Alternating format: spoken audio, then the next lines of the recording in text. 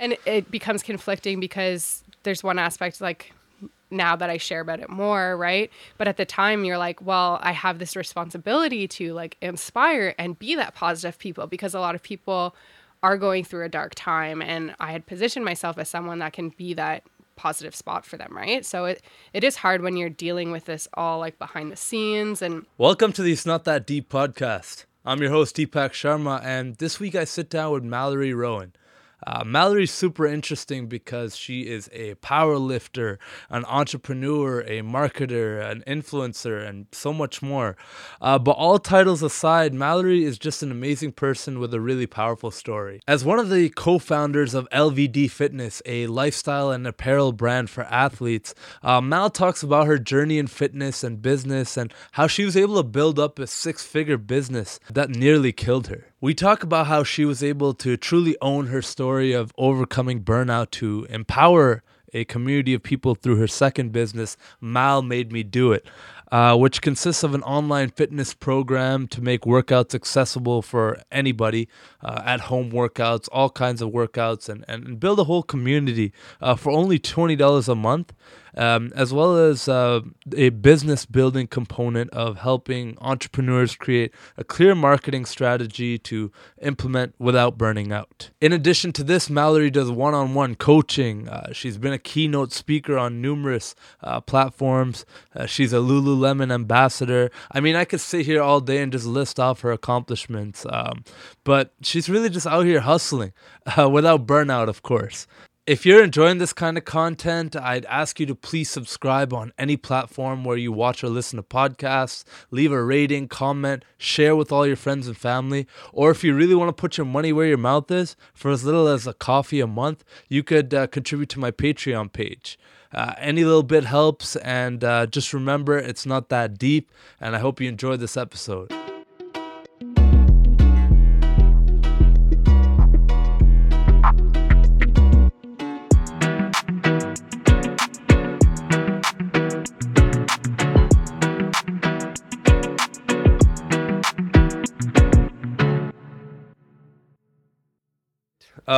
Mallory, thank you for coming on the It's Not That Deep podcast. yeah, thanks for having me. Really excited to have you here because you have a really unique story, and just seeing you on social media, all the things you're up to, I mean, it's hard to even give you one label. I mean, you're an entrepreneur, you're into fitness, you've built brands, you're a brand consultant. I mean, there's just so many different labels, but thank you for coming on today. I'm really excited to have you here. Yeah, for sure. Thanks for having me. So let's start at the very beginning. Like, I want to hear the whole story because you have a really unique story and you talk about a lot of really important things that people really need to hear, and people are really going to benefit from hearing this. So let's talk about where are you born and raised? Like, let's talk like from the very beginning. Like, from the womb. Let's go from the very start. Like, I want to know everything.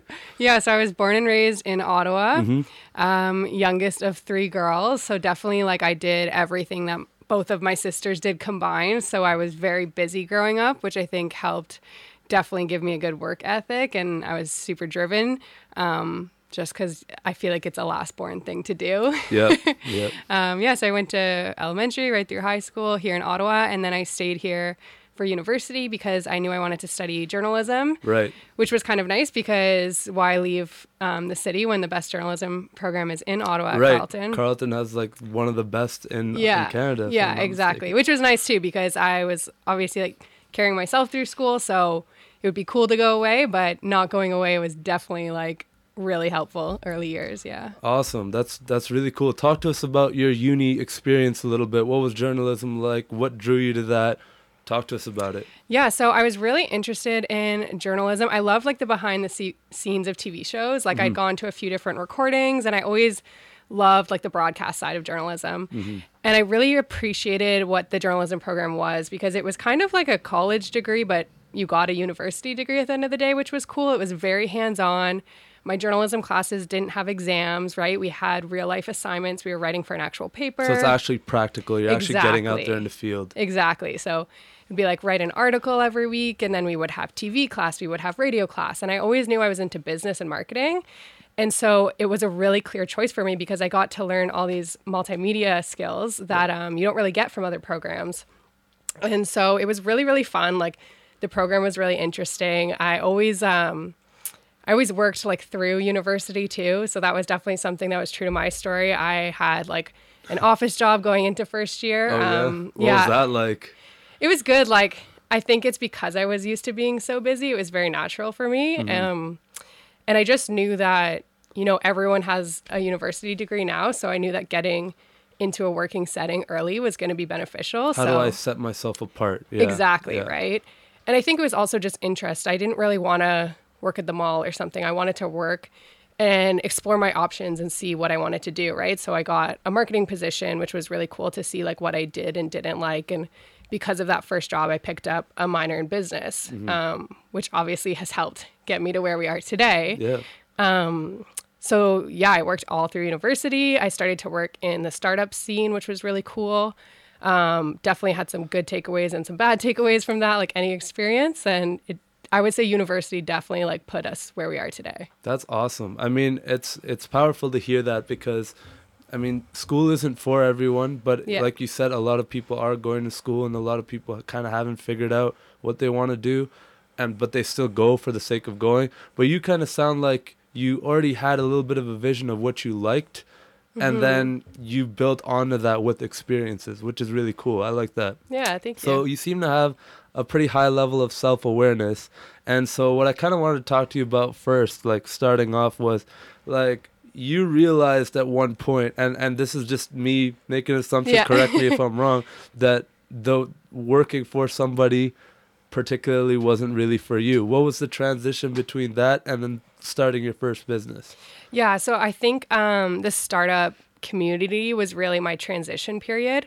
I honestly think it helps that my first few jobs were very like corporate America, you know, old white male dominant. My sister always says it's like male, pale, and stale is a lot of corporate life. Yeah.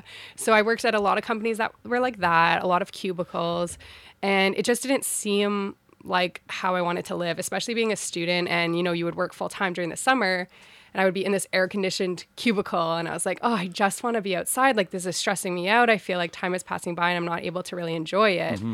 And so I started to transition into the startup community. I worked with a company that was an Invest Ottawa portfolio company. Cool. And it was really fun. I like took a chance on it. I actually turned down another summer at my like decent paying job to do an unpaid internship for this startup because it just felt right for me. And it was really fun. It was like 20 dudes that were like 28. There was maybe one other girl. Like, it was very classic startup environment, you know, Nerf guns, all that. That's cool. But it was fun, and it started to give me a taste of what can happen when you actually have the power to influence and the power to actually do things. Because in corporate, so many times you have these great ideas, but you're the youngest seat at the table, or there's just so much behind the scenes politics that getting an idea approved can be really difficult. But in this startup zone, I was just able to run with everything, right? I was the voice of marketing. I was able to try things, really speak up. So I think that was a really cool experience that definitely opened my eyes to what I could do.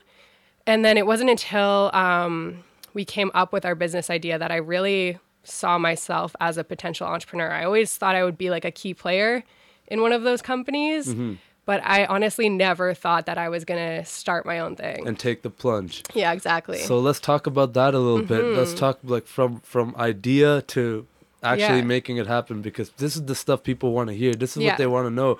Everyone has an idea or something, but you acted on it and built a pretty successful brand. Let's talk about it. Yeah, so I mentioned I picked up that minor in business, and it was super impactful because it was in an entrepreneurship class that I actually started the idea of our first business. And Carleton's really great for that. They're really encouraging entrepreneurship, which I love to see going forward. Because like I said, I work for myself because that class existed, right? So my first entrepreneurship class, we did a group project. You know, I was kind of with the randoms because we were the non-commerce students. So we put together a group and we made this product, and it was like a toothbrush that had like floss in it and just some gimmicky thing. And we had to do all this work and presentations around it. And it just felt kind of like a waste of my time, right? Because I knew it wasn't something I was passionate about. So the next year I had another course, and they were really encouraging us to do businesses we wanted to pursue. Okay. Yeah. And I had recently started powerlifting, And as a woman in the gym, like I'd been lifting in the gym for a while, and it's just such a male dominant area. So it can be really Absolutely. intimidating for women. Yeah, for a lot of reasons. I always tell women, like, yeah, they might be staring at you, but it's probably just literally because it's like, ooh, a woman, you know? Yeah. But as women, we're just like, oh my God, like, am I doing this exercise wrong? Like, is something weird? Like, are my pants Oh, see yeah. through? You know, your mind just starts And then going. a million other things Yeah. too, like what does this guy want? Like what is- Exactly. Yeah, Like, yeah, yeah. what is this going to be? So, yeah. it started, I wanted to do something for women in powerlifting, but I wasn't a personal trainer by any means. So I had that initial idea. And then I started talking to my partner, Josh, who actually was just my training partner at the time. And, you know, I was talking to him about this idea, and we were trying to find like holes to fill in the powerlifting community because it was a really changing community for what it looked like to be a powerlifter. It went from a lot of what everyone pictures of like bald, beard, tattooed, like Big, bulky, strong man. Just Yeah, to people like us, right? You know, Josh is like a 74 kilo Filipino powerlifter at the time, right? I'm just like a classic blonde white girl. Like it's not what people expect. So we really wanted to service this new part of the community. And we had a few different ideas. We wanted to do, you know, a subscription box with protein. And then we wanted to do a special shirt to help grip on the bar for squats. And we were just like, you know what, we're broke students. These ideas sound really intimidating. And like they take a lot of money to figure out. Super expensive. That's what I was going to say. Like, like everyone has these ideas like, yeah, dude, let's do this, and this. But we're broke students. I love it. So, which for some people works great, right? They lean into that, they get investments, but we were definitely a little intimidated by that side. And we said, you know, why don't we start with something like a lifestyle brand that we can actually relate to? And then, you know, all of these options are possible after once people get to know us. So that's really where it started. And we decided to be that lifestyle business for the powerlifting community. And on top of it, we wanted to bring kind of that Tentree aspect that a lot of people are familiar with, the socially conscious model to fitness, because we saw a lot of people wearing Tentree in the gym, which it wasn't really designed for. And we found that a lot of athletes have those same values if they want to have an impact, but they're so busy, right? With training, like with powerlifting, we were in the gym 3 hours at a time. So we wanted to make it easy. Like if you're going to buy apparel anyways, why not have that apparel have the impact? So we partnered with WaterAid Canada, and then every item we sold, we provided 1 month of clean water to someone in a developing country. Oh, great. Yeah. How do you go about finding that relationship, that partnership? Yeah, so we decided we for sure wanted to do water because as athletes, you know, water is part of everything we do. It's like during your workouts, it's your protein shakes, right? It's what really keeps you going. And it's so crazy that that's not something everyone has access to. So we started looking at water and we started researching different organizations, which can be really intimidating, right? Because at the end of the day, you're just trying to do something good. But with charities or not-for-profits, there can be a lot of like, you know, where's the money actually going? So we had found a few that we liked, and then we landed on this one, and they just had like really powerful branding, which we appreciated from where we were coming from. Exactly. And then they were from Ottawa, which was really cool. Yeah. So their Canadian chapter was based out of Ottawa, and we kind of took that as a sign, and we reached out to them, and we just kind of said, you know, we're 2 students. We want to make a difference. And so we met with their VP of marketing. And I remember in the marketing meeting, like we were so intimidated because she was like, you know, so many people come in and they think they can just like make a small donation and that makes their company like different. And we were like, oh shit, like we're about to get rejected for like trying to give them a donation, right? And she was like, you know, I can tell you guys are just really genuine people and passionate about this, and we would love to partner with you, which was really cool because at the time, like she pulled up our website, it was just a landing page collecting emails. So they definitely took a chance on us, right? Because at the end of the day, they're a large organization with a brand. So even though you're just trying to donate some money, it does have impact. So yeah, it was really cool. Like we just reached out and just being authentic and saying, this is what we want to do was really powerful for us. That is super powerful because, I mean, we kind of take it for granted that water just comes out of a tap and we could take our showers and flush the toilet and do whatever we want. But then there's places around the world where you got to walk so far to even get a chance at getting clean water. It's kind of removed from us. Yeah, 100%. Especially as Canadians, where we have like most of the fresh water in the world. Yeah. It's ridiculous. Like I don't even think about it a lot. I'm completely in the camp where it's like, whatever, but it humbles you a lot. And I like that. I like that initiative a lot. So then talk to us about the brand that you actually built a little bit. What does it stand for? And then how do you go from there? Now that you've got, some roots and a little bit of momentum going, what's the next step? Yeah, so it's called LVD Fitness, and it stands for Lift, Visualize, Dominate. And we started with 100 t-shirts. And before we made a full website or anything, we just said, we should be able to sell these 100 t-shirts to our local powerlifting community. And if we can't, we need to go back to the drawing board, right? So it was a good way to validate it. And before that, we put about 3 months into the brand image itself. So we actually worked with designers, and it was something that we invested in right from the start because we knew we didn't want to be another fitness company with a barbell logo. And we knew that for a lifestyle brand, the logo would be so much of it, right? Right. So we really invested in that. And then we did those 100 t-shirts, and they sold really quickly. And then we had a wait list. So we decided, okay, this is a good idea. We made our Shopify website. We were going to pay designers to do our website. And then the night before, we were just playing in Shopify, with the free templates. Yeah. Totally built stuff on our own. It's pretty easy. Yeah, this you'd is be what surprised. A lot of people don't realize is you can watch a YouTube video on how to make a Shopify website and just do it. Yeah, and it's surprisingly user-friendly and just intuitive. So I always recommend to people to try doing it on their own or with a friend that's maybe a bit more tech-savvy than them, because that was our website for probably 2 years, right, with some tweaks here and there.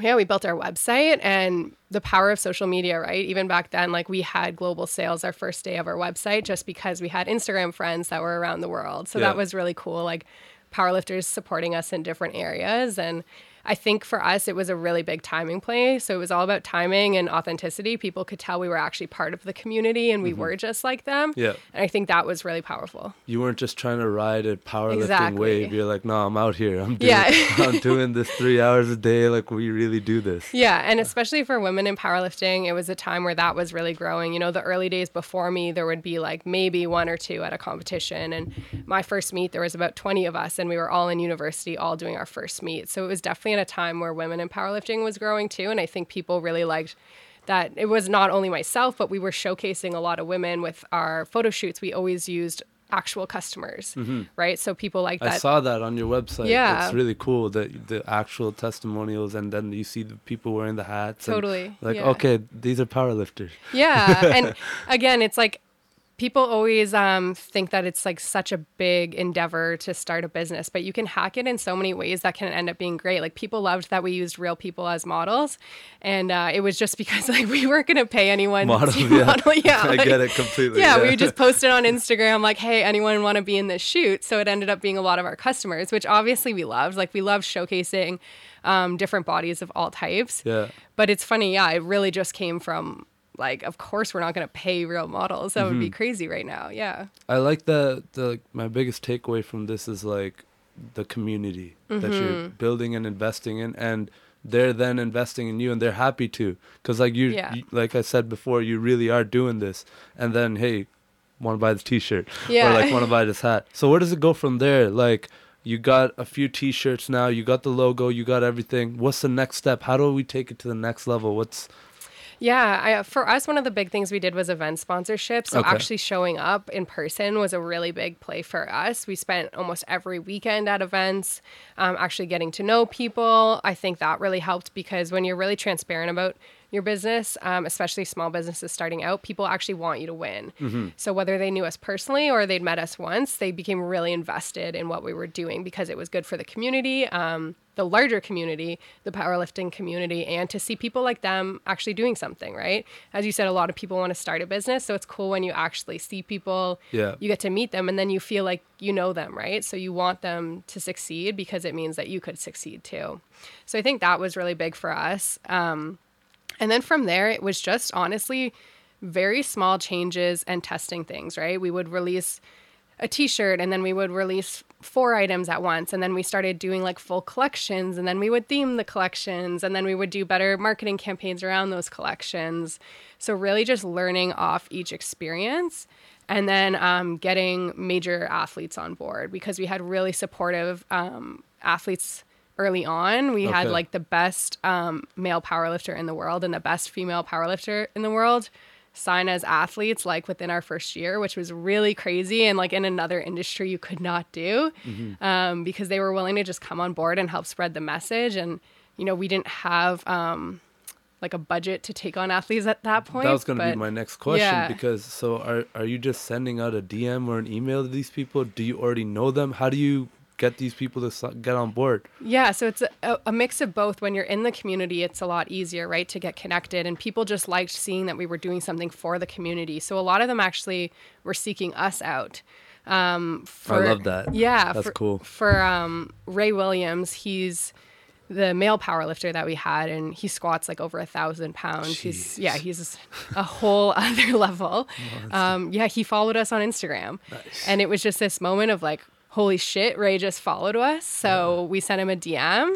We got on Skype, and then he was just really down because he really liked the social aspect that we had. I like that. Yeah. That's a great story. Yeah, it was super cool. And then for the female, her name's Jen Thompson. She benches like 320 pounds. Jeez. Yeah, at like 130 pounds. What? Yeah. That's ridiculous. She's insane. Same kind of thing. We met her at an event, getting out in that community. We were just helping out at this event. So they asked us to drive around, her and another athlete, Kim Walford, who is another incredible athlete. And we just got to know them on a personal level. And we left that weekend thinking, wouldn't it be crazy if one day Jen Thompson was our athlete? And I kid you not, like 5 days later, she messaged me on Facebook. That's nice. And was like, I would love to help you guys grow this. She's like, I'm in a very comfortable position in my life, right? Like, I'm not looking for big paid sponsorships, but I want to see you guys win, and I want to get you out of your corporate jobs. And I think we can do this. So it was really cool to have those people like just dig in with us early on. Almost co-sign you. Exactly. I love that. This Yeah. is an incredible story. You mentioned you still had your corporate jobs at that time. Mm-hmm. How did you balance all this, trying to be all in on a Yeah. business? This is, your passion at the time. This is what you want to be doing. Yeah. But you're still in school. Yeah. You're still trying to get your powerlifting in. Yeah, competing at nationals and all that. You've still got to eat, have a Yeah. semblance of a social life. Yeah. And all that while still keeping a job. How Yeah. did you do it? I look back on it and I honestly think it's just like young and dumb. You can just power through anything at a certain age. So I always encourage people when they're young to just go for it, because literally we're like, I don't know how we did that. You're never going to have that much energy again in your life. Exactly. So do it then. But yeah, I think everything kind of came into play. Like, definitely the social life took the first hit, but that was the cool thing, because what we were building was so community oriented. It was just that our social life changed, right? We would go to Toronto on the weekend for a powerlifting meet, and we might not be going out with our friends in Ottawa, but we've now met all these new friends, and then we go to dinner with them. So it just really evolved from there. And I think having the corporate jobs was also a really great push, where it was a constant reminder of where you don't want to be. Right. So it really just fueled you to go home. And I like that. That's really powerful, actually. Like, because a lot of people in that position might just take that negativity, that dread that I got to go into the office. Yeah. I hate my life. I hate this. But you kind of flip that around and like, nah, I'm here and this is going to fuel me to get out of here. Totally. I love that. That's great. Yeah. And I think a lot of people too, they get in this mindset of, just quit your job and go for it. I've given a lot of people advice to stay at their job like another 4 months or 8 months or whatever their situation is, because I also think you can use it to your advantage, right? When you know that you have something else, it makes it more bearable, even if you're not enjoying it. And you have to think of what it allows you to do. So I was lucky that, my work was paying for my phone. So that was one expense I didn't have to pay. It allowed me to travel a lot. So I would definitely take advantage of that. And I remember many times going to places where I would take like a $40 Uber or whatever to go to a powerlifting gym that was near where I was in the States. And I really just, every trip I had, I was like, how can I make this work for LVD? We had trips where, my flight was covered in the hotel. So we would buy Josh a flight ticket and we would go and we would rent a car and we would go to all the gyms in that area. So I always think there's ways that you can make your day job work for you. That's true. Even if it's more than, you're just doing it to pay the bills, there's actually a lot more opportunities usually. That's really powerful. I'm kind of in that position personally where like, I've got the 9 to 5. Yeah. And sometimes, I can be quite negative about it in just how I go about my day to day. But then I do have to sometimes take a step back and think, well, wait, this is allowing me to do all this. Totally. And do all these other things, and nothing's permanent. So, yeah. you know, it could be a lot worse. Yeah, and I think it's almost silly sometimes when we think we're not in control, right? Like, oh, I have to go to work. It's like, well, you're still choosing to go to work and you have a job, right? There's a lot of people right now that would probably love the job that you have, absolutely. right? Yeah, yeah. It's just such a weird, like, it's not selfish, but it's like you're thinking about your situation right now and projecting it way longer into the future than it might actually be. Right. So you're like, I'm here now, I'm going to continue to be here, but that's not necessarily true, as you know, because things evolved pretty quickly with your business, right? Talk to me about how you went from starting to get some of the athletes, starting to generate a bit of a buzz, it's starting to now pick up steam really, to becoming a 6-figure brand. Yeah, so I mean, it's hard. Like, I think everyone wants us to pinpoint it to a moment, but it's so gradual, right? And I think it's just figuring things out along the way. And, you know, you do one thing and test it, and sometimes that works, sometimes it doesn't. And then you ask yourself how you could do that better. And I think it was just a lot of iterations of that. And for us, you know, the power of social, right? We were so connected to our audience and our community that we could even be debating 2 designs we want to release, or, you know, 5 colors of water bottles, and we can throw them up. Yeah, I love that. Exactly. And you can do a post and say, what do you guys want to see next? And people will tell you, right? And the biggest thing with that is don't ask and then don't do it, right? So we would ask and then we would come through. And I think it made people feel really heard, right? You know, we made shirts that looked cool under your singlets because there were certain requirements for those shirts to get approved. So, you know, we went out and we got our shirts approved and we made cool designs. And then we made every color on the planet for people that they wanted because, you know, some people really want to compete in all orange and they couldn't do that. So it was the small things, right? And listening to that community on a wider scale. So, yeah, I think one of the moments that really stands out for us is one night we were actually driving to an event that was, I think, 7 hours away. It was like Saguenay, Quebec, which is like super far. It's past Quebec City, and it was the middle of winter. We were driving, and I was on my phone, and we just started getting these Shopify orders. And I was like, Josh, I think like we're getting like spammed or something because it was all Japanese names. Okay. And I was like, I don't know what's happening, but they're all ordering like $250 to $300 worth of stuff. Jeez. And it was like a Monday night. And I was like, what is happening? And I messaged one of our friends who also had a business in powerlifting. And I knew they had like an Asia side to their business.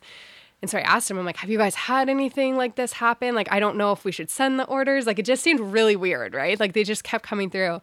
And they were like, no, like, in a lot of the Asian cultures, they just go hard. So it means like they've come across your business and like a friend told a friend. And that's honestly what it was. It was like somebody just picked it up and they were just going for it. Like all in one night, all of a sudden we were like literally big in Japan. I love that. Yeah. That's so random. Yeah, so random. You never figured out exactly what it was? Was there like a event or something? Well, it turns out they actually are like, what we decided was they're really big fans of Ray Williams, one of the athletes that we had on board, which is hilarious. He's like a giant black man. Mm-hmm. And so for the Japanese lifters, he's like the total opposite. And they just loved it. And we had actually done like a specific collaboration shirt with him. Okay. And it was around that time. And it just really picked up. And it's crazy. Yeah, that something like that can work. Like that experimentation, like you said before, testing new things. Like you probably wouldn't have really done that. But you're like, you know what? Let's do this little specific collab. And exactly. That's what. Wow, that's cool. Yeah, and then for, you know, a year later or so, one of our Ray Williams collabs was actually a Japanese shirt. So, you know, you learn from each thing on how to cater the market. And we were really lucky. The World Championships last year was in Calgary. So we went and we actually got to meet some of our Japanese fans, which was really, really cool experience. Yeah. That's amazing. Yeah. Coming full circle like exactly, right? That's awesome. Yeah. So that's really cool. I really like what you guys were able to do with this business. And, you know, it's so much more than that. Like you talk about it being a lifestyle brand and empowering not only women, but people in powerlifting, like the new generation. Let's take it back a little bit and talk to me. Why did you get into powerlifting? What was it about powerlifting that, you know, like you say, a white blonde girl, small white blonde girl gets into powerlifting? What was it? Yeah, so I grew up in competitive dance, right? So I mentioned like doing everything my sisters did. So, I had one sister that did certain styles and the other sister did others. So I did all of them, right? And I was always in dance. And when I got older, I actually moved into pole fitness because it was, similar to dance, but it was a different challenge. Right. So when I was doing pole fitness, I started going to the gym. And part of that was knowing that because I danced so intensely for so long that I would just literally get fat if I stopped all that movement, right? Okay. Like it's a lot of exercise you're doing. Yeah. To go to university and just stop seemed like a really bad idea. So I started doing pole fitness and then I was going to the gym to support it because it's a lot of strength stuff. And then in the gym, like I just kept getting asked if I was a power lifter. And so it used to actually be a bit of a trigger word for me. Like I really hated it because I had that same idea that a lot of other people have, right? These big bulky people. I thought it meant like they were judging, my body because I had bigger legs from dance. Like Okay. I always thought it was a comment on that, but it would actually be because I was squatting like 250 pounds or something at the time, right? So yeah, I would squat pretty heavy. I would deadlift pretty heavy, just because my legs were strong from dance. And then, enough people kept asking me that finally, it was actually my partner, Josh, who was trying to get me to join the powerlifting team at Carleton. And it was, a little biased on his part because they wanted more women on the team. And they said I could use the varsity gym. So I was like, okay, that sounds like a good deal. I guess I'll powerlift. Win-win. Yeah. So I started benching because I was not bench pressing at the time. And I remember going to the tryout and being so nervous and so intimidated. There was, one other woman, everyone else was dudes. And the woman was already familiar with the team because she'd been training with them. So, it was like immediately like the same way we do with like Nikki and Cardi, it was like, oh, there's two of us. I guess like it's going to be me or her instead of both of us. Right. So I was really intimidated. I remember like my bench sucked. Like I was failing the bench and they were like, oh, it's the bar. Like because my squat and my deadlift were so strong. They were like, oh, it must not be that she just doesn't train chest, but that's what it was. But yeah, so I joined the team and then they said, like, psych, you actually have to do a meet when you join the team. So I did at Seneca College. They do a college and university meet, which was really cool because everybody, as I mentioned, was in the same boat. Like none of the women had competed before. It was kind of a shit show from all angles. But at least you weren't alone in your own shit show, right? And I did my first meet and I just really loved it. And I loved the idea of focusing on like what your body can do in the gym. And I found when you shifted from thinking about, the scale or like how you look in the mirror, which that's a lot of the reasons we go to the gym, right? You start focusing on what your body can do and then you start seeing these great results in those areas when you're not even focusing on them, which I think is really cool. We have this idea that we're going to look like men if we start training weights. And I think like big misconception, huge, like, and to this day, like I would think like in 2019, it would kind of been faded away by now that like, oh, if you lift weights, you're going to get bulky and all vascular and like gross looking. Like, no, that's like so false. Yeah. So it's good. Like people are coming along, but yeah, for me, it was just like, it felt really great. It was something I could really measure. You go do, say, like a class or you run on the treadmill. It's really hard to see those results. But when you're tracking something like your dumbbell shoulder press week to week and it's going up 5 pounds every week, like that's really exciting, right? So I found it was really easy to stay on track. I liked having those goals. And it was just a really cool way to kind of test my limits. How many times a week were you like practicing or training? And was it like in groups? Were you doing it with people or was it like off on your own? Yeah, so it was a bit of both. Like, at Good Life, I had certain powerlifters I would train with. Sometimes I would train at the Carleton gym with the team. And then sometimes, you'd do a morning session before work all by yourself and you'd ask the stranger for the lift off at the bench. And it was a little bit of everything. So I think I was usually training when I was peaking around like 4 to 5 times a week. Okay. The 5th or 6th would often be like cardio though, just going in for that.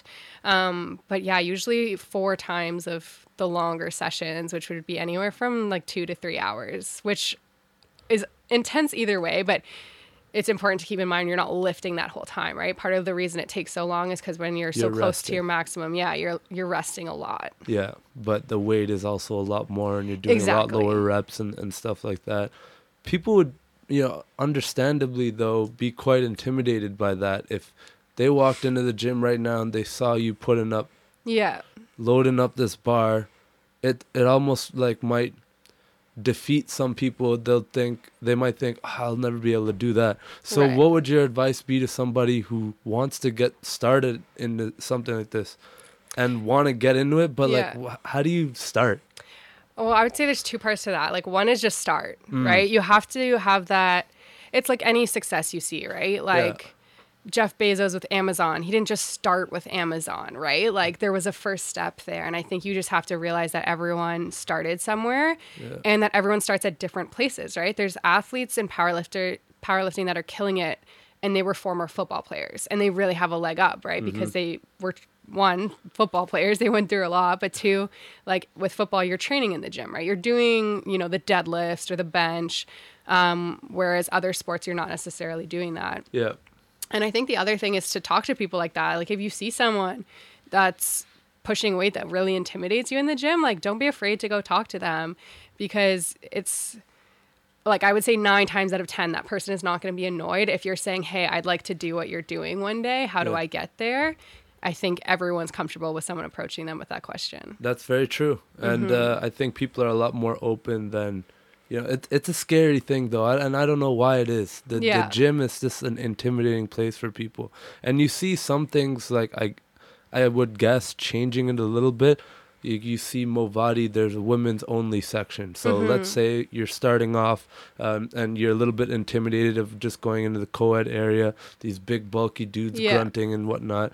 You can start there and then, do other things as well. And like, there's all kinds of classes, and there's so many ways to get fit these days. So I think that's cool. It's changing. Yeah, and I think it's like anything, everyone's had one bad experience, and we just usually really let that scar us, right? Like, I have like a membership program, and I've had members tell me like some pretty horrible things where someone was just really rude to them at the gym. And I think because it's this space where we're already insecure, the second something like that happens, it just really causes you to, retract. It can put you in a dark place. Exactly. Yeah. But I love seeing people, cross those lines. Like, I've had guys at Good Life ask me for tips on their bench, and I think that's like a really cool thing for them to be able to do, because I understand that still in 2019, like, most people aren't going to ask the woman in the gym for advice on bench.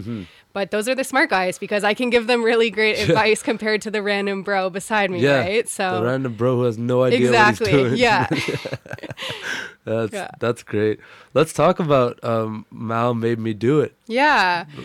So as I mentioned, I started a group fitness program online, and it was actually after I stopped competing in powerlifting. So after I stopped competing, which we can talk about after too, I was, just having some fun in the gym. And then it got to that point where you're like, okay, well, it was fun not following a program, but now I'm just a little like missing those goals. I'm missing, watching that success each week. So I decided to put together a group, and I did a free 6-week program. And it was honestly mostly to keep myself accountable to other people. And I wanted to just open it up to anyone who wanted to be accountable at the gym. And so, we wrote a 6-week program and put a Facebook group together, and it was a really, really cool like community experience. A lot of what we talked about, right? Like, women and men who are uncomfortable in the gym for different reasons. And they were able to, start to get comfortable, whether it was because they didn't know what kind of programming to do. They didn't know what exercises should look like. So we included video demos. We coached them a bit on different aspects like nutrition and sleep, and how to make sure you're taking a holistic approach. And then I decided to turn it into a real thing. And I'm really passionate about making fitness accessible to everyone, whether that's making them feel comfortable or being able to afford it.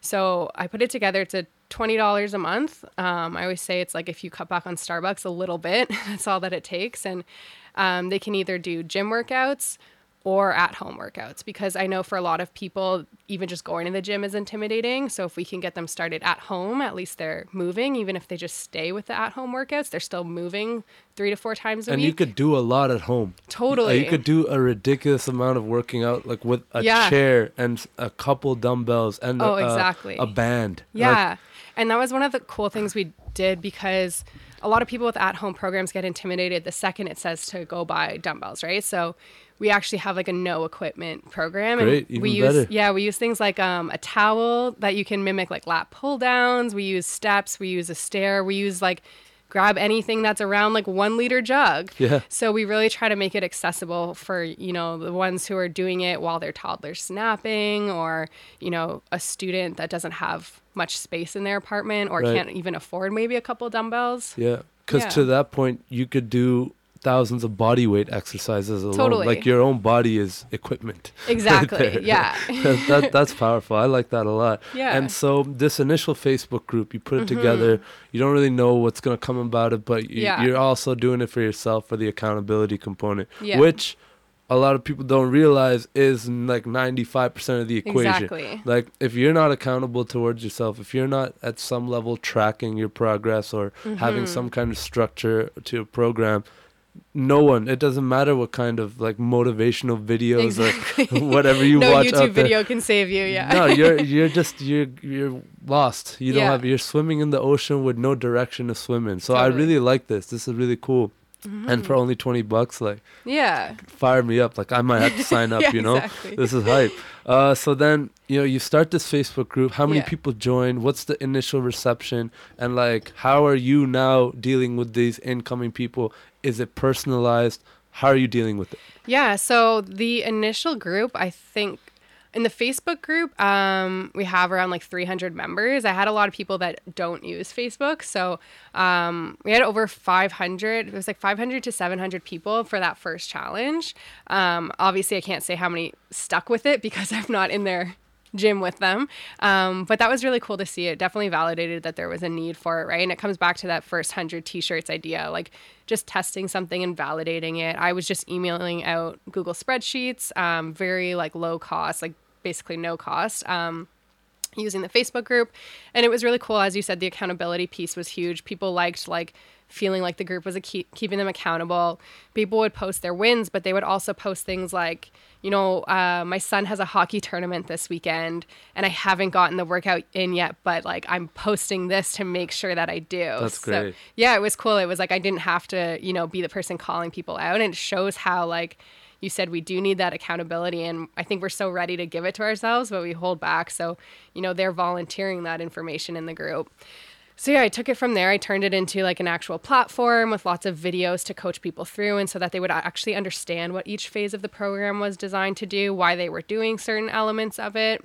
And it's really cool. Now we've divided it. Like I said, we have the at home and the gym, but the gym we've even divided into 2 streams, and one is strength and one we call power building, which is just, you know, working out. You'll probably lean out a little, get a little stronger, that nice balance that a lot of people want. And then the other stream is for those strength inspired ones. Some people are really enjoying like the squats or the bench in the power building, and they want to do more of a strength focus on that. So it's an option for people that want to get into powerlifting too. That's really cool because you're not really a personal trainer. No. But this is almost even smarter, and this is why I kind of admire you, because like this is so much more scalable. Yeah, and you could definitely go become a PT and start changing people's lives individually, but there's the time constraint. You're only going to be able to deal with one person or a few people at a time. With this, like you can, in theory, have unlimited clients. Yeah, and what I really like to emphasize too is for people to integrate fitness in a healthy way, right? Because I think a lot of us, people will pick up bodybuilding or powerlifting and they get really intense with it, right? And then we start to identify with it. And then what happens when you have that injury and you're no longer a powerlifter, right? That was something I really struggled with, owning a business and powerlifting. It was really hard for me to admit for a long time that I wasn't competing. I just told people I was competing later in the year, you know? 100%. So helping people get out of that mindset. And we've created the workouts in a way that, you know, for the gym ones, they're 4 to 5 days a week, but we actually built them in a priority system that if you can only do 2 days a week, just keep doing 1 and 2 and you'll still see progress, right? So we made it that the workouts throughout the week can kind of drop off. And we did the same thing with each workout. Like each workout starts with the most important pieces. So if you get that work call halfway through your workout and you have to leave, you know you've done like the best part that you could do for yourself. That's really good. Yeah, so that's what... Because life happens. Exactly. Yeah. And I want people to understand that. One of my friends, he's a nutrition coach, and he posted a really great quote, and it was like, you know, throwing your whole diet out the window because you ate 1 donut is like cutting off your arm because you got a splinter, right? Like everybody does it. We just feel so bad when we miss 2 workouts that we stop working out. It's like, no, you don't have to do that. You can, you know, remain consistent or pick something that works for you. You know, if you're not going to the gym and you go to the gym once a week next year, that's 52 times that you didn't go this year that you've now added. Like, that's a huge increase. Yeah. But we think we need to like start going 6 days a week, right? Yeah. It comes back to how people are thinking so short term, and, Exactly. and today means forever. Yeah. And, you know, if I had a cheat meal on Saturday, I'll start Monday again. Yeah, exactly. Like, you had a cheat meal. Don't make it a cheat weekend. You know and then what I'm people saying? eat everything on Sunday because it Exactly. becomes a free second cheat day, right? It's that negative feedback loop almost that like Yeah. you feel like, I don't know like the psychology behind it, but Yeah. it's like you feel like you lost, you're Yeah. defeated on this You've let yourself journey. down, yeah. But it's not linear. It's Yeah. so up and down and things are gonna happen. Exactly. But as long as it's trending towards a good direction, we're all winning. Exactly. How do the people prove to you that they're being accountable? Are they sending selfies? Are they filling out something workout complete? I may have missed it when you were talking about it, Yeah. but how do they? Yeah, so like I said, because I'm trying to focus on the sustainability for like themselves, they actually don't have to do anything, and that's part of it. Is like it's on So you. Mal doesn't make me do it. No, exactly. It's like a plot twist. Yeah, that's great. Okay. Yeah, exactly. So I want people to get to that place where they're accountable to themselves and they're forgiving, you know, not even using words like cheat day, right? Great. It's just having the meal. Yeah. Because it's your meal that night, It's right? not that deep. It's not that deep, exactly. We have a very obvious collaboration. I right like here. this. I like this. Yeah. Yeah. But yeah, like what I do is I provide them with tools to keep themselves accountable, right? So we put the workout in a format where, you know, I give them a spreadsheet and I say, okay, you're going to do this many reps and this many sets. And then there's a place for them to actually track their weight that they're lifting. And there's notes that say like, this should feel like a 7 out of 10. And the next week it's like, Okay. this should feel like an 8 out of 10. So even just having that spreadsheet to track their weights that they're lifting has been really huge. I had one woman that got into it because her daughter was doing the program and she started doing the program, and she wrote this beautiful note in the Facebook group even about how it was the first time in her life she stopped focusing about the scale, and she was just really loving writing down those weights each week, and she was so excited to see her strength go up that much. And Man, she, it feels so good. yeah, and she was like, I totally would have quit earlier on if I wasn't tracking that, because you don't feel the progress right away with your body, right? So I do stuff like that, and I have I call it a wellness tracker that I provide them, and it's basically just a document. And I said, you know, you don't have to track any of these things, but if you want to, here are some tools to do it. So I show them how to do good progress photos, right? Like things like taking it the same day of the week, wearing the same outfit, those small details that can help people. Then I give them like a food diary, which I say like, this is not to overanalyze, right? It's if it's important to you to keep yourself on track, feeling healthy, or if some people are trying to identify foods that maybe don't make them feel good, they can track things like what foods they're eating at the same time of like the quality of their sleep, their happiness, their stress. So I give them trackers like that too, right? Like, how happy are you feeling? What's making you happy? So how it really stressed? is the holistic approach. It's not just Exactly. like, all right, guys, here's how to lose 20 pounds Yeah. in 3 weeks. Fit in that wedding dress. Exactly. No, this is a lot more like, how is this making you feel?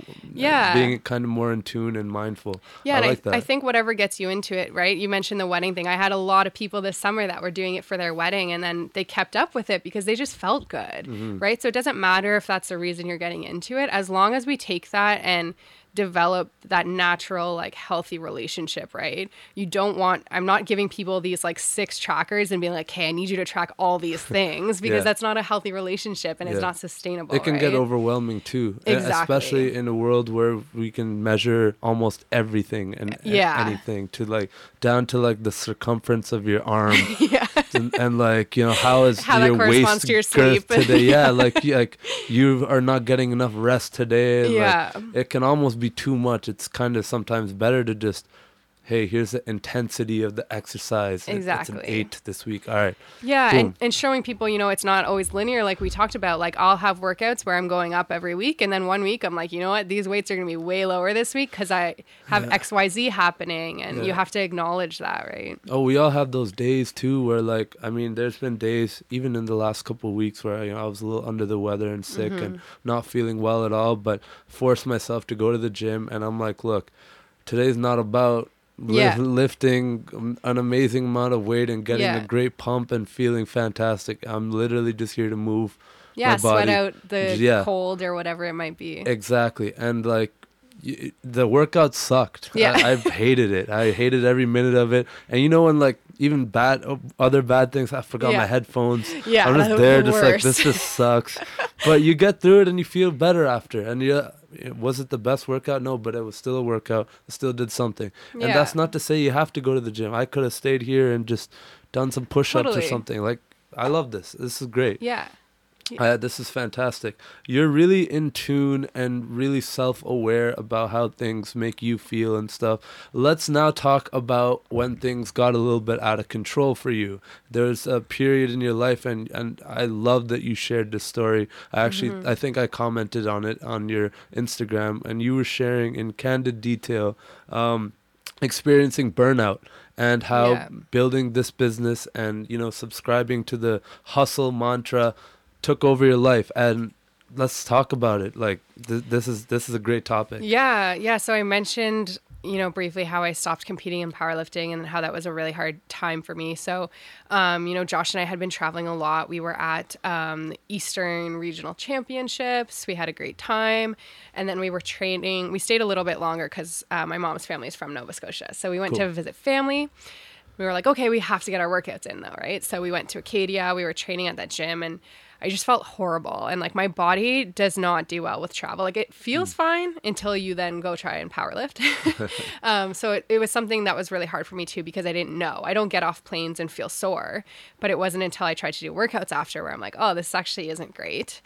So, we were in the gym and I was not having a great workout. And this was after, the brand had grown a lot and our personal following and audience had grown a lot because of it. And so there was a lot of pressure around it, right? I had grown because I was a female powerlifter and I was strong and people really loved that about me. And then I was getting to this point where it was like my body was really fighting it. And I was warming up for my squats and like I just broke down. Like I started crying in like the Acadia dungeon, which is like the hardcore. I don't know if you've ever seen it. It's like the hardcore like varsity gym. Like it's just such like a dirty, grungy thing. And 10 minutes later, the football team came in, but I was just like, started bawling. And I told Josh, I was like, I don't even want to do provincials because that's what was coming up and I was prepping for. And I was like, I just feel like I have to do it. And it was a really tough point because I was like, I'm not doing it for me. I'm doing it for the Instagram post, right? I'm doing it because I know that like me doing this is inspiring other people to do it. So there's a lot of weight It's on almost my a responsibility shoulders. now. Exactly. People want to see, they're excited. They've watched my prep for the meet and they're excited for, my goals, which is a really cool feeling. And that's why it kind of sneaks up on you that there's that huge pressure attached to it. And, I was even to the point I was debating, I kind of sit between two weight classes. And it was honestly at the point where I was like, well, if I don't cut weight for this meet, then I'm in this weight class. And there's only 4 lifters in that weight class. So even if I come last, I'm 4th, right? And it was all this silly little details that shouldn't matter, right?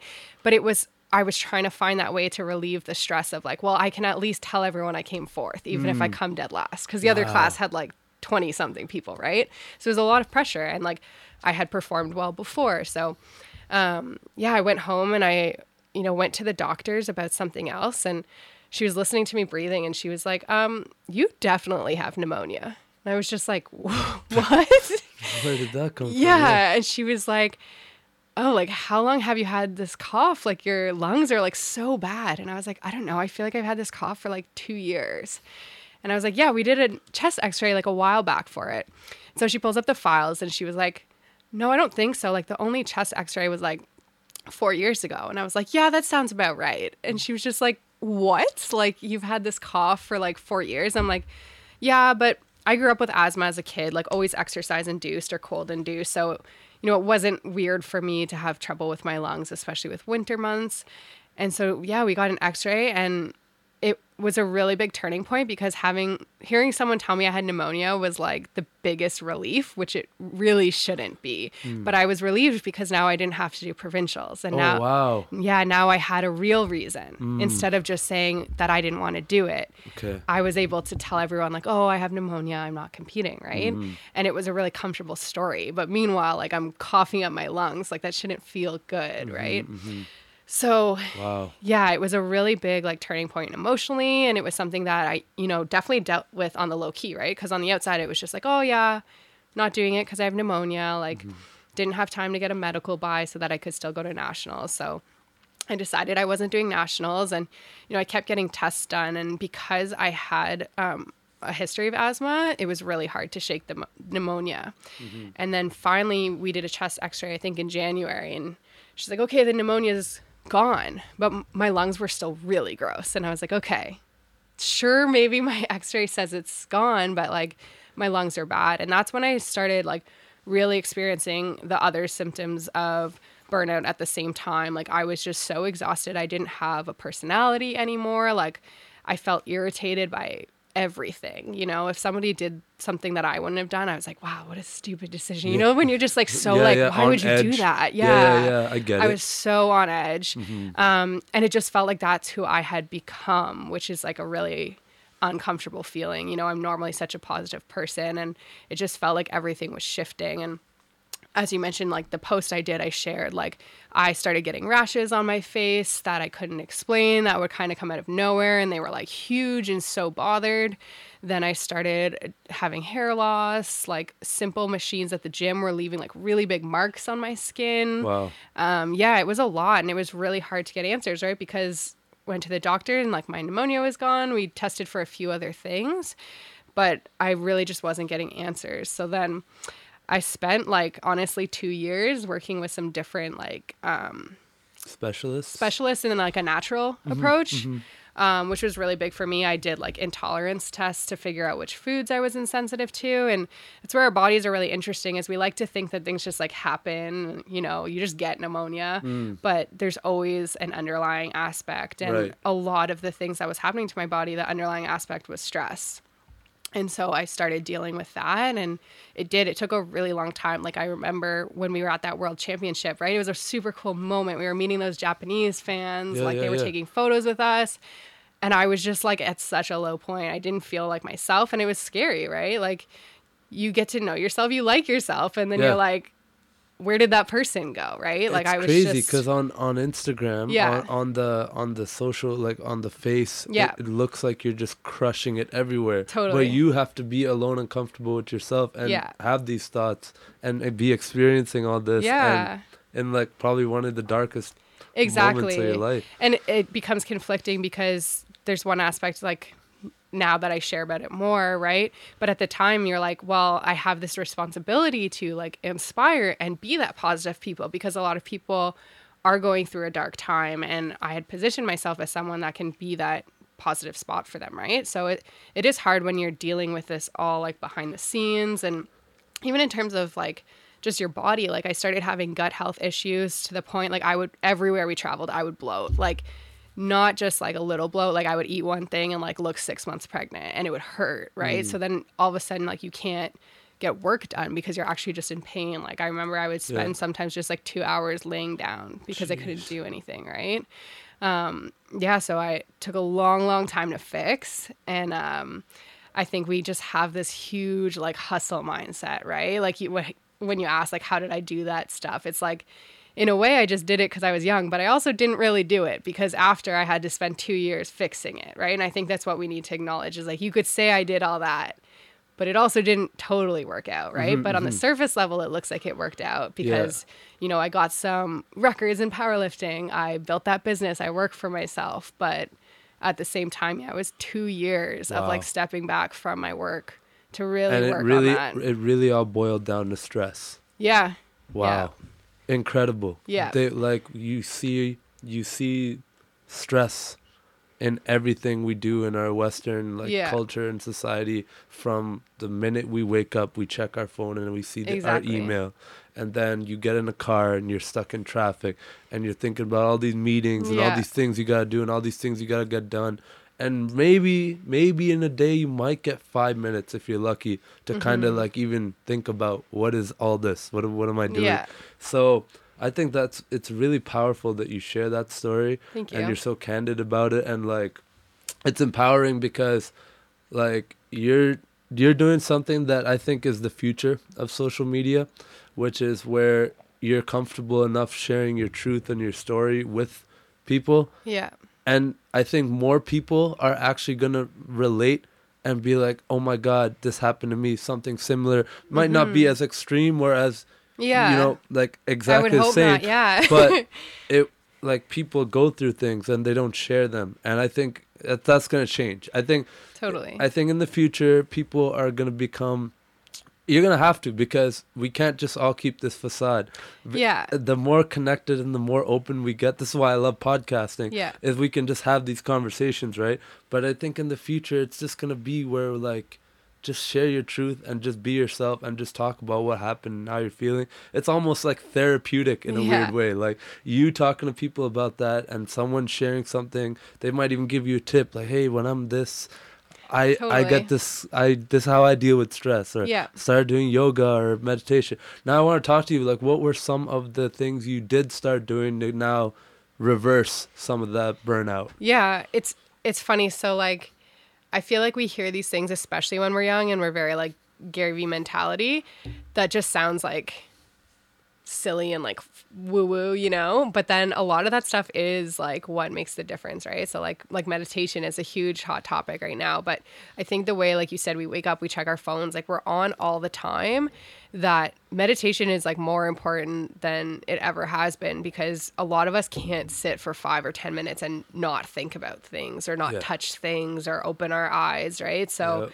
that's been something I've definitely implemented, because it was really hard when I first started. Like I remember setting a timer and just the whole time in my head, I'm like, how is my phone not beeping yet? Like waiting for the timer. You're like, it feels like forever, but it's been like 2 minutes, Wow. And now I feel like I could sit there all day if I wanted to, right?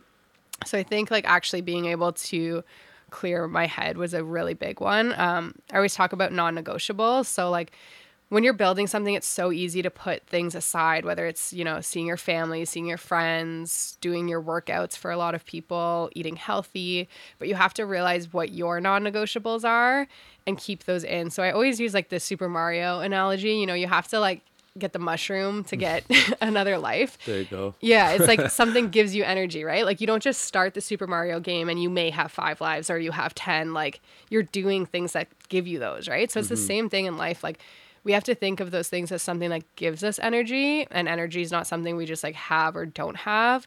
So that was a really big thing, is like knowing that no matter how your day is going, you need to stop and you need to do that 30-minute workout, because it's going to actually make your afternoon more productive, right?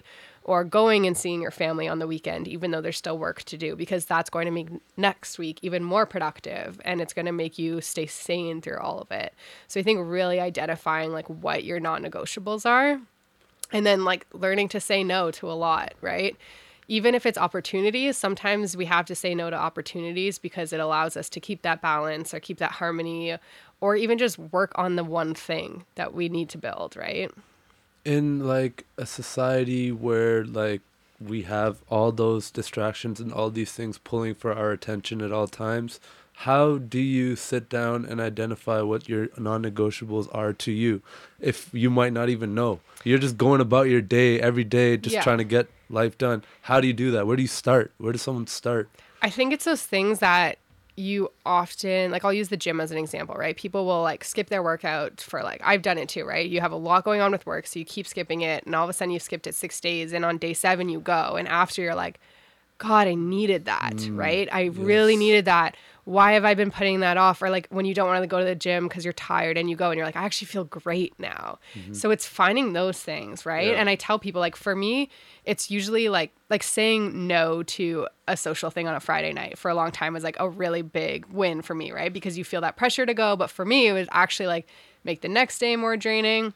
But for other people, they might go out on a Friday night and be like, man, I really needed that, that's right? true. That's true. So whatever makes you feel that way of like, damn, I wish I did this more often, or like, wow, I feel so much better after that, It can be anything. It can be like showering more often. If you always feel really good after a shower, like you better start every day with a shower, right? That's true. So whatever makes you feel that way. Yeah. I'm a weirdo. Since I was a kid, I can't start my day without a shower. Really, It's just like, I just need it.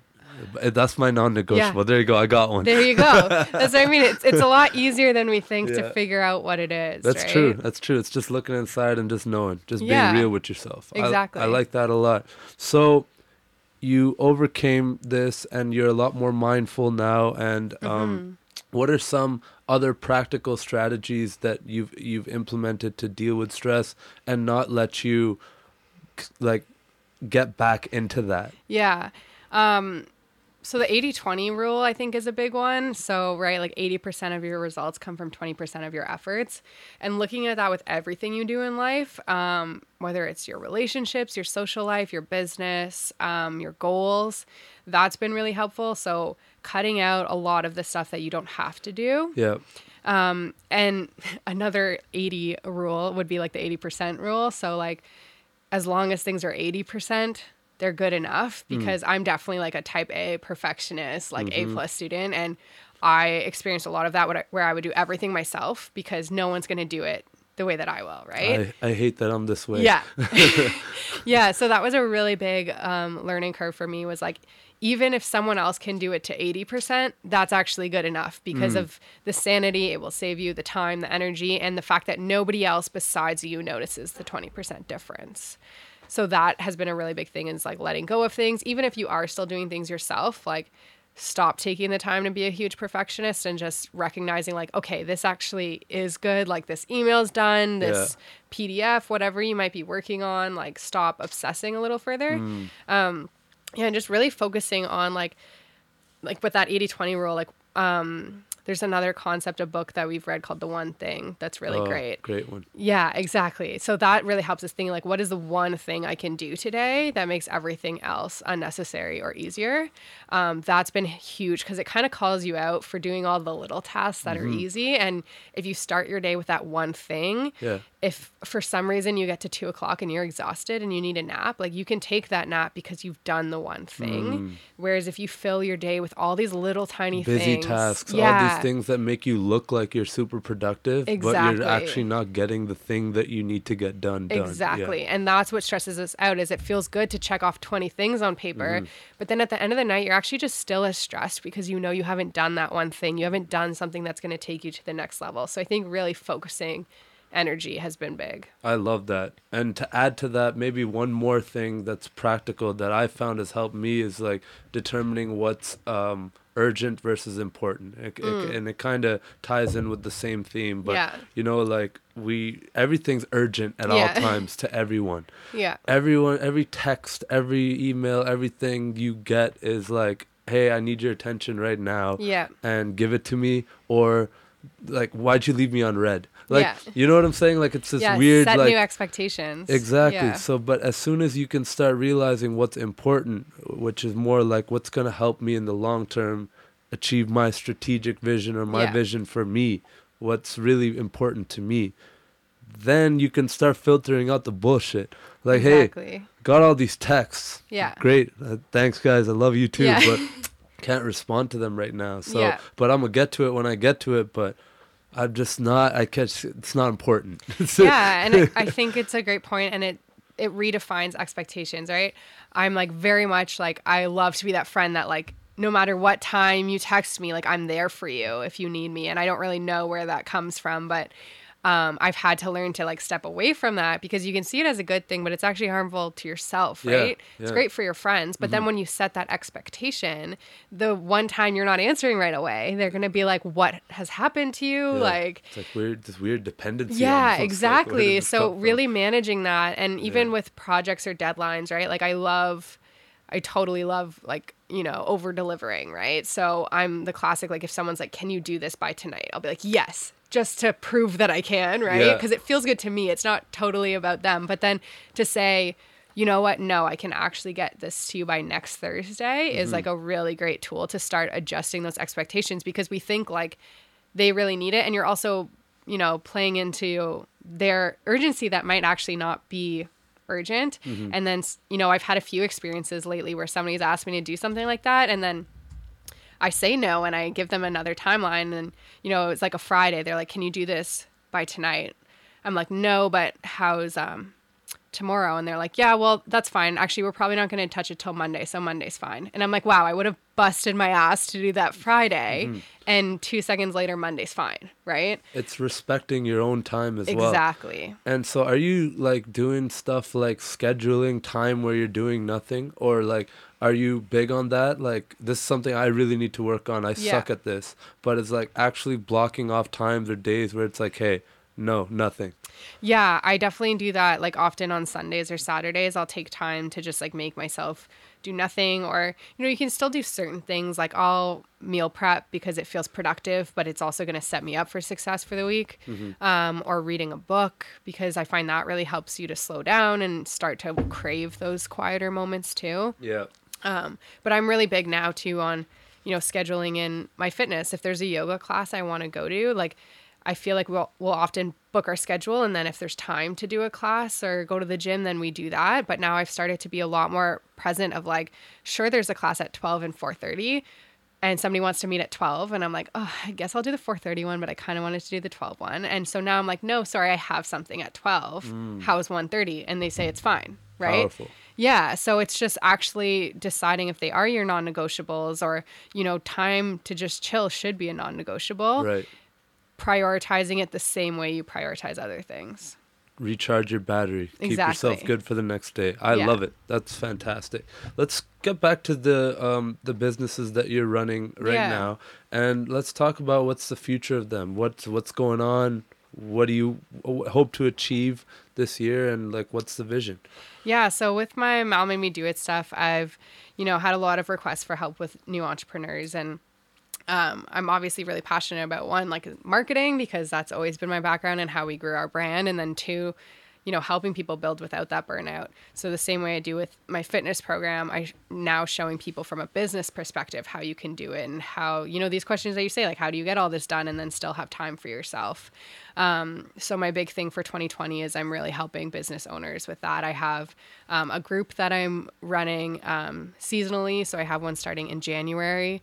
And the group setting has been really cool. I have one right now. And, you know, a lot of it is just getting in touch with people who are in that same phase. So everyone in the group is, you know, at the same phase of their business where they've started it, but they're intimidated by marketing. They don't feel they have a strategy, and everything's very new to them, right? So I have that with a group setting, and then I'm doing some one-on-one coaching as well. And my goal for next year is to turn a lot of that into some online material that people can do at their own pace whenever they're ready. But I'm just really diving in on helping people build without burnout, especially with businesses, because I think we need to start having a different conversation around it, right? Don't get me wrong, like Gary Vee is a hustler, and I know like with Wine Libraries, he, you know, really did hustle, but it's also now you look at him and he's got a team of how many people, even just for his vlog, he's got a team of how many people, he's right? got a guy who follows him around with a camera, and it's just like a content machine. And he's just like telling everybody, yo, do this. Yes. It's like, yeah, but I don't have a team. Yeah. Yo, give me a team, bro. And that's the thing. Like, I don't mean to discount his advice, because I think it has a time and a place. It's definitely valid to a certain degree, but take it with a grain of salt. Right? Exactly. Or remember that he has a team, because then we see, okay, well, Gary has a daily vlog, and then he makes Instagram videos out of that content, and then he makes graphics. So somebody turns around and starts doing that all themselves.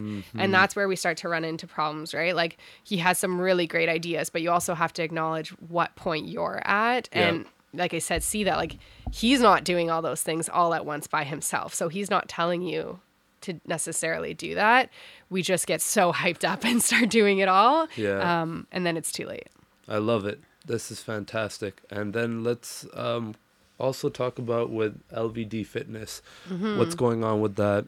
What's the next steps? Yeah, so we I didn't mention this, but we also have a media side of our business just within the powerlifting niche. We you know, we were taking photos at meets anyways. So we're still running our media side where we offer like photography and video for powerlifters. But on the apparel side, we've actually paused production as of this summer. And it's something we've been talking pretty openly about in terms of sustainability and with climate change. You know, there's a lot of bad stuff happening right now, and a lot of people need to take responsibility. I would say all of us need to play into it a bit. So for us, you know, with the clean water aspect, we didn't want to have a business where we're, you know, conducting positive change by providing clean water and then contributing to a fast fashion crisis, right? Because it takes up a lot of water to make Exactly, yeah. clothing and Yeah. stuff like that. Is there a way around that? There is. So there's some really great companies, like Girlfriend Collective is a great example. They make like leggings and sports bras out of recycled bottles. Okay. So they like break them down, right? And so there's lots of great options. So, you know, one route is we could go that way, which is, That doesn't sound comfortable at all. it's kind of confusing because when you get it, you would never know. You wouldn't know. It's No. just like any old. Yeah, it would be like if you were wearing stretchy- like Nike or Lululemon Yeah, or something. okay. That's cool then. Yeah. I just thought about it. I'm like, wait, this is cool, but wait, like, is Yeah. it like a hard plastic? No. Like you would never know unless you Weird you read legging, it. man. Yeah, and that's the cool thing, right? It's Uncomfortable like bra to be wearing. It's like, just crackling as you yeah, walk. just like, all right, Girlfriend Collective. No, yeah, like if anyone checks them out, like you would not know from looking at it, That's which cool. is cool. That's I cool. think Under Armour or Adidas is doing a similar thing where they're only using recycled plastic going forward. Yeah, so there's ways businesses can shift, and for us, that's something that would be like a huge undertaking right now, right? So what we've done in the meantime is just press pause to kind of acknowledge that, and you know, to push people towards those companies that are more sustainable options. That's and really cool. yeah, to encourage people, you know, have a more limited wardrobe, like invest in some good pieces, but then don't keep buying. Like Forever 21 going bankrupt is probably one of the best things that could happen right now, right? Because we need a lot of those companies like to stop producing at the rates that they are. So that's just something where it doesn't totally align with us and where we're at. And it's something, you know, at the time we didn't think about, right? But now as issues are changing and, you know, it's coming to light a lot more, it's something where we want to make sure we're not having a negative impact when we're trying to have an positive impact. Where does Lululemon fit into this? Because you are a Lululemon ambassador. Yeah. So that's really cool. It started just this May. I started formally as an ambassador for them. It's a really great company that's, you know, trying to tackle a lot of these issues too, which is cool. Yeah. And they're someone that just, you know, saw what I was doing and the message I was spreading, and them taking me on as an ambassador is, you know, them saying that they see it and they want to support it, which I think is really big. So I'm going to be doing some events with them. It's awesome. All around burnout and helping people, you know, do some personal development. But they've just been a really great partner. They're super supportive. And yeah, they've just helped me from a lot of angles. So it's been cool working with them. And, you know, they're growing too, right? They just started a sustainability team, right? So I think it's I love cool. their clothes. Yeah, it's cool to work with people that are, you know, also always learning and growing. It's cool when there's people at the forefront of it, but I also think it's especially neat to see companies like that say like, oh shit, we should do something about this, right? And I think it's really powerful to see companies like that doing it. That's great. And it's a Canadian company too. And, you know, you're all about kind of supporting things that are local and around the area. Totally. You've done some really cool things. Like you've spoken at events like the Shopify Summit, GEM Conference, Social School. I'm just listing this off because it's badass. Legacy Conference, Local Talks, Women's Strength Summit, International Women's Day. Like, you're a hustler still. Say, like, people can say what they want. You're a healthy hustler. You're out here like talking and you're really open about your story and, you know, talking about how you've built these businesses and whatnot. Like, I really like salute your hustle. Like, Thank you. I feel lazy. I feel like I gotta work like 50,000 times harder. Yeah. Talk to me about like some of your favorite speaking engagements or things that you've done, something that really stuck with you. Well, okay, this wouldn't be a speaking one, but one of the things, like when you mentioned doing all those speaking gigs and sharing my story, I always find like the Instagram DMs are what hits me in the feels. Like I have people who have told me they've like moved cities and changed jobs because I inspired them to do so. Yeah, which is crazy because like I don't even talk about doing that, right? It's crazy but to that's have just that like, kind of impact on someone's life. Yeah. Right? Yeah, like it even feels weird to say like I don't feel like I should take responsibility for that, but they've put that out to me, you know? So getting messages like that even when someone says I really needed this today, like to me that's like, okay, my job for the day is done. So that's what really pushes me to keep sharing my story, because like those burnout photos you were talking about, like they're not attractive photos. Like you can tell even in it that like I obviously was not thinking about smiling because I was not feeling good, right? But to share that, like that takes a lot of strength, man. Yeah, see, it's funny people say that, but for me, like I just think, well, one, it's 2 years later, so I think it makes it a lot easier. But Yeah, I just feel almost like I have to, right? Like, yeah, a lot of people were like, oh, it's so brave of you to share this. And it's just funny because it doesn't feel that way. It just Okay. feels like almost wrong to not say something, to, give someone like you a heads up that like, But yo, this can actually happen. But that's what's brave. Yeah. You know what I'm saying? It might not Yeah, feel that way yeah. to you, but like to a lot of people wouldn't be able to do that. So that's Right. where it comes in. You're Yeah. just too humble to admit it. Wow, fantastic. I've really loved this podcast so far. Is there anything I really didn't cover that you really do want to bring up to the spotlight? I've got a few more questions for you, but is there any... No, I like where this has been going so far. Yeah. Awesome. Love it. No, it's been great having you here, Lynn. Like, I feel like we could talk for hours, but Yeah. it's already been an hour, believe it or not. Oh, yeah. One thing that you talked about that I like really stuck with me is that once you no longer could do the powerlifting, or like you had to put that on break, Yeah. the identity. We, like, as humans, when we identify with something that we do, Yeah. and a community and like a bond, Yeah. you kind of make that your idea of who you are and what you're projecting to the world. So Yeah. when that changed for you, that must have been like all the physical, all that stuff aside, all the Yeah. social media, everything aside, like for you, the identity, like that must have been really tough. Because I've gone through something similar because I played football my whole life. Right. And then when I got injured and I could no longer play and go to Yeah. the next level and continue playing something that I was passionate about and I love, and this is like everything to me. Yeah. I kind of had like a little bit of a crisis, like, fuck, who am I then? Yeah. Like what value do I bring to the world and Totally. whatnot? So how do you like deal with that? I think, well, obviously, I think for most people, like going through something like that is like the easiest, hardest way to learn. But I think it's how we identify, right? Like a lot of the conversation I had around there was telling people, you're not a power lifter. You're someone who power lifts. You weren't a football player. You were someone who plays football. Yep. And it sounds so small, but it is a really big difference. It's the same way, like, we've changed the conversation. Like, we don't say autistic children anymore. We say children with autism because their autism doesn't define them. Love it. Yeah, it's the same thing, right? We need to speak that way more often, I think. Yeah. And I think we're just taught all the way along to feel like we have an answer. And I think those little identifiers make us feel like we have an answer, right?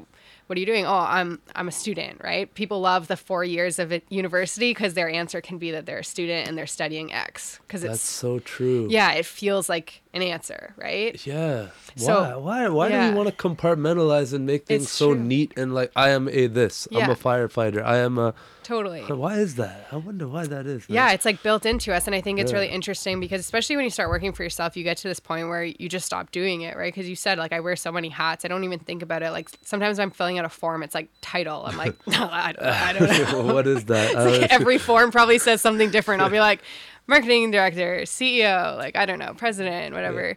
Yeah, so I think it's like learning. And also it takes a lot of self-reflection, right? Because you have to say, like, who am I no matter what else happens? Like, if I get a job tomorrow, that's the other thing, right? I'm an entrepreneur, but I'm someone who owns a business or runs a business. Because if I get a job tomorrow, I will be the same person. Whereas some people might be at a point where if they get a job tomorrow, it will crush them because they are an entrepreneur and that's all that they are in their mind, you know? Wow. So same thing with sports. I think we see it a lot in sports with injuries, right? Oh yeah. So it's very important to think about those questions. Ask, like, what's important to you.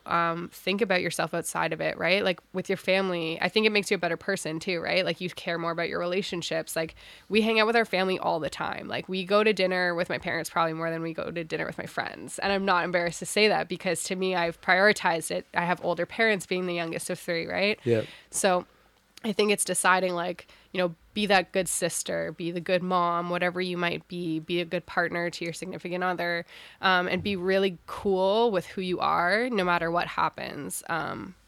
Because those things aren't who we are. It's just something we do. And I think we really get forced to identify that way, and just stepping back and saying, I'm not going to identify that way is really big. I love that. I've recently started changing how I view emotions and stuff that way as well, because it doesn't just apply to your identity, but it's like you are not angry. Yeah. You are experiencing anger. Totally. Just rewiring that a little bit, it makes so much of a difference. So huge. Even like when I started dealing with a lot of this gut health stuff, it was really eye-opening to me because, you know, you would say like, I just don't have energy today. It's like, well, that's actually not true. You have to do something to give you energy. Or like there was a lot of things about my body, you know, I'm classic, like I have asthma, I have eczema, like I just have like the shitty loser genes basically. And I accepted a lot of things about my body. And then when I started doing a lot of these natural changes, I started to realize that I actually had some control over it. You know, I had nightmares for a really long time. Mm-hmm. And then when I changed my diet, the nightmares stopped. And that was a pretty crazy connection for me because I could tell that was what it was, because then, you know, I would cheat on my new nutrition a little bit and have, say, like dairy or gluten, and then I would have a wicked nightmare that night.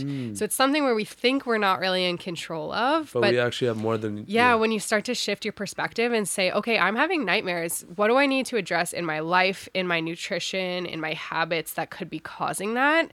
And then it's like really crazy when you think of all the things you could start to achieve, because obviously we set those limitations on our thoughts, right? Like a lot of people think I'm not smart enough for that. I'm not creative enough. Everyone always tells me like, oh, I could never be an entrepreneur. Imposter syndrome sets in too. Yeah, exactly.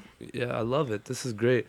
I'm going to ask you one more question before I get to our lightning round. Okay. It's kind of open-ended, so... Okay. But what's next for Mal?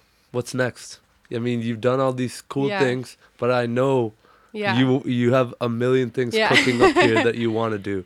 But what's next? Yeah, so my next big thing is definitely helping entrepreneurs create businesses that they can feel good about, making money with. I think people have a lot of weird triggers around money. So the next year, I'm definitely going to be talking a lot more about that. Right. Helping entrepreneurs build that business without burning out. And then after that, just helping people grow without burning out, whatever that looks like for them. I love it. Spreading smiles, as you like to say. Exactly. You do a great job at that. Thank you. Let's start our lightning round before I let you go. It's just 5 questions, and you don't have to answer like in one word or something. Yeah, just I suck not good at that. I suck at coming up with them, so don't worry. They're really not that deep. Except this first one kind of is. Okay. What advice would you give a 17-year-old you? Oh, wow. My first answer was like, be nicer to your mom. Like, I feel like I've always that's what it is. Yeah, like, I've always had a good relationship with my mom, but when you're young, like I definitely in high school like knew everything. That teenage angst. Yeah. And just like, why can't I do this? And then now I'm like, oh, that probably was an unreasonable request. What's one thing not too many people know about you that might surprise people? I think you're a pretty open book, so I think for a lot of people it would be like my sarcastic humor, which depending on how you know me is not surprising, but that's something that I've started to do a bit more, even just like in Instagram stories, because a lot of my posts are like very like inspirational. Like I remember going to one of those speaking events and the girl picked me up and she told me like halfway through the night, she's like, I'm just so relieved because like thought you were just like really nice, but I thought you were just one of those people, you know, that's just like a nice person. And like she's like, you're actually just so funny and you have like a very sick twisted humor. And she's like, it just makes me so happy because I thought she thought she'd be like walking on eggshells. I am very very sarcastic mode. No, that's great. Yeah, that's funny. That's a great answer. Your favorite coffee shop in Ottawa? Ooh, I know you don't drink coffee, but no, but I work at coffee shops. Yeah.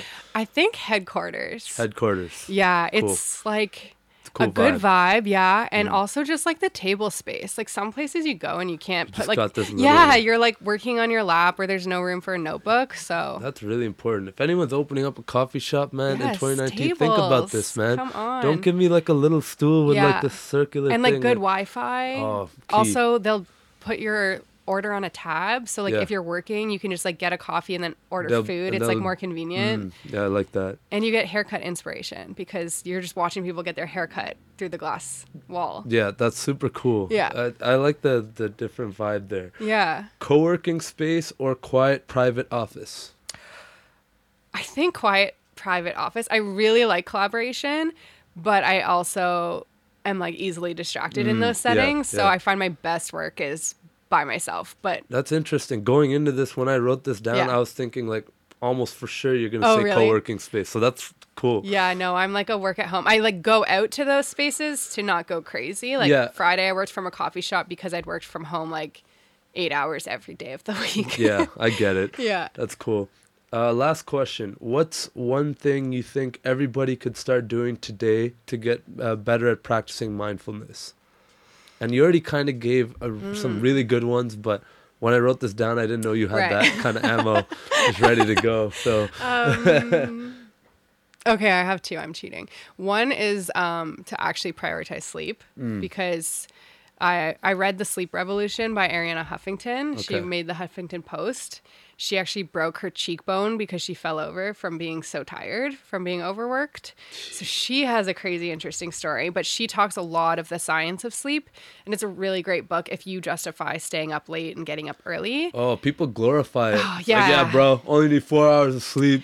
Yeah. Don't need it. No, and then you read the book and you're like, wow, you would be so much better at your job if you slept 8 hours. I think there's a sleep doctor specialist, Matthew Walker or something like Okay. that. He was on the Joe Rogan podcast and it blew my mind. Him talking about it, just like he's like, it's the best performance enhancing drug on the planet. It's crazy. Sleep. It's like the best kept secret. Like people could make fun of me all day if they want for like when I go to bed, and I just feel like whatever. I've got the secret, you know? I'm trying to get there with you because Yeah. that's a work in progress for me. Yeah. Yeah, I feel like that's the main one. And then second is just like that self-awareness we talked about, right? Like start picking up on things that you do and start asking yourself how you can change them, right? Like if you are one that lashes out at your significant other, like this is something Josh and I were just lucky from day one we had, where like we communicate very well, so we rarely get mad at each other. And if we do, within like 2 minutes, one of us is like, okay, I'm actually stressed about X. Yeah. I'm not upset with you. And that's what it was. And Powerful, man. yeah, just catching yourself in those moments. I think like recognize where you're shooting yourself in the foot. And Yeah, just because sometimes you're actually just do something. projecting it onto the Totally. next person. Yeah, that's great. Yeah, Mal, this has been amazing. it's been super fun. I really love this podcast. Where can people find you? How could they, get on board with the Yeah. things that you're up to? Tell everyone. Yeah, so my name is Mallory Rowan, and my Instagram is Mallory Rowan, and my website's Mallory Rowan, so I keep it really easy. Awesome. Love it. And my DMs are always open on Instagram, probably the best way to hit me up if you have a question. Awesome. Thank you so much for coming on today. And just remember, it's not that deep. Thanks. I hope you enjoyed that episode with Mallory as much as I did. I got a ton of value from it, and I hope you did as well. If you enjoy this kind of content, please subscribe, leave a rating, or contribute to my Patreon page. And don't forget to share. Remember, it's not that deep.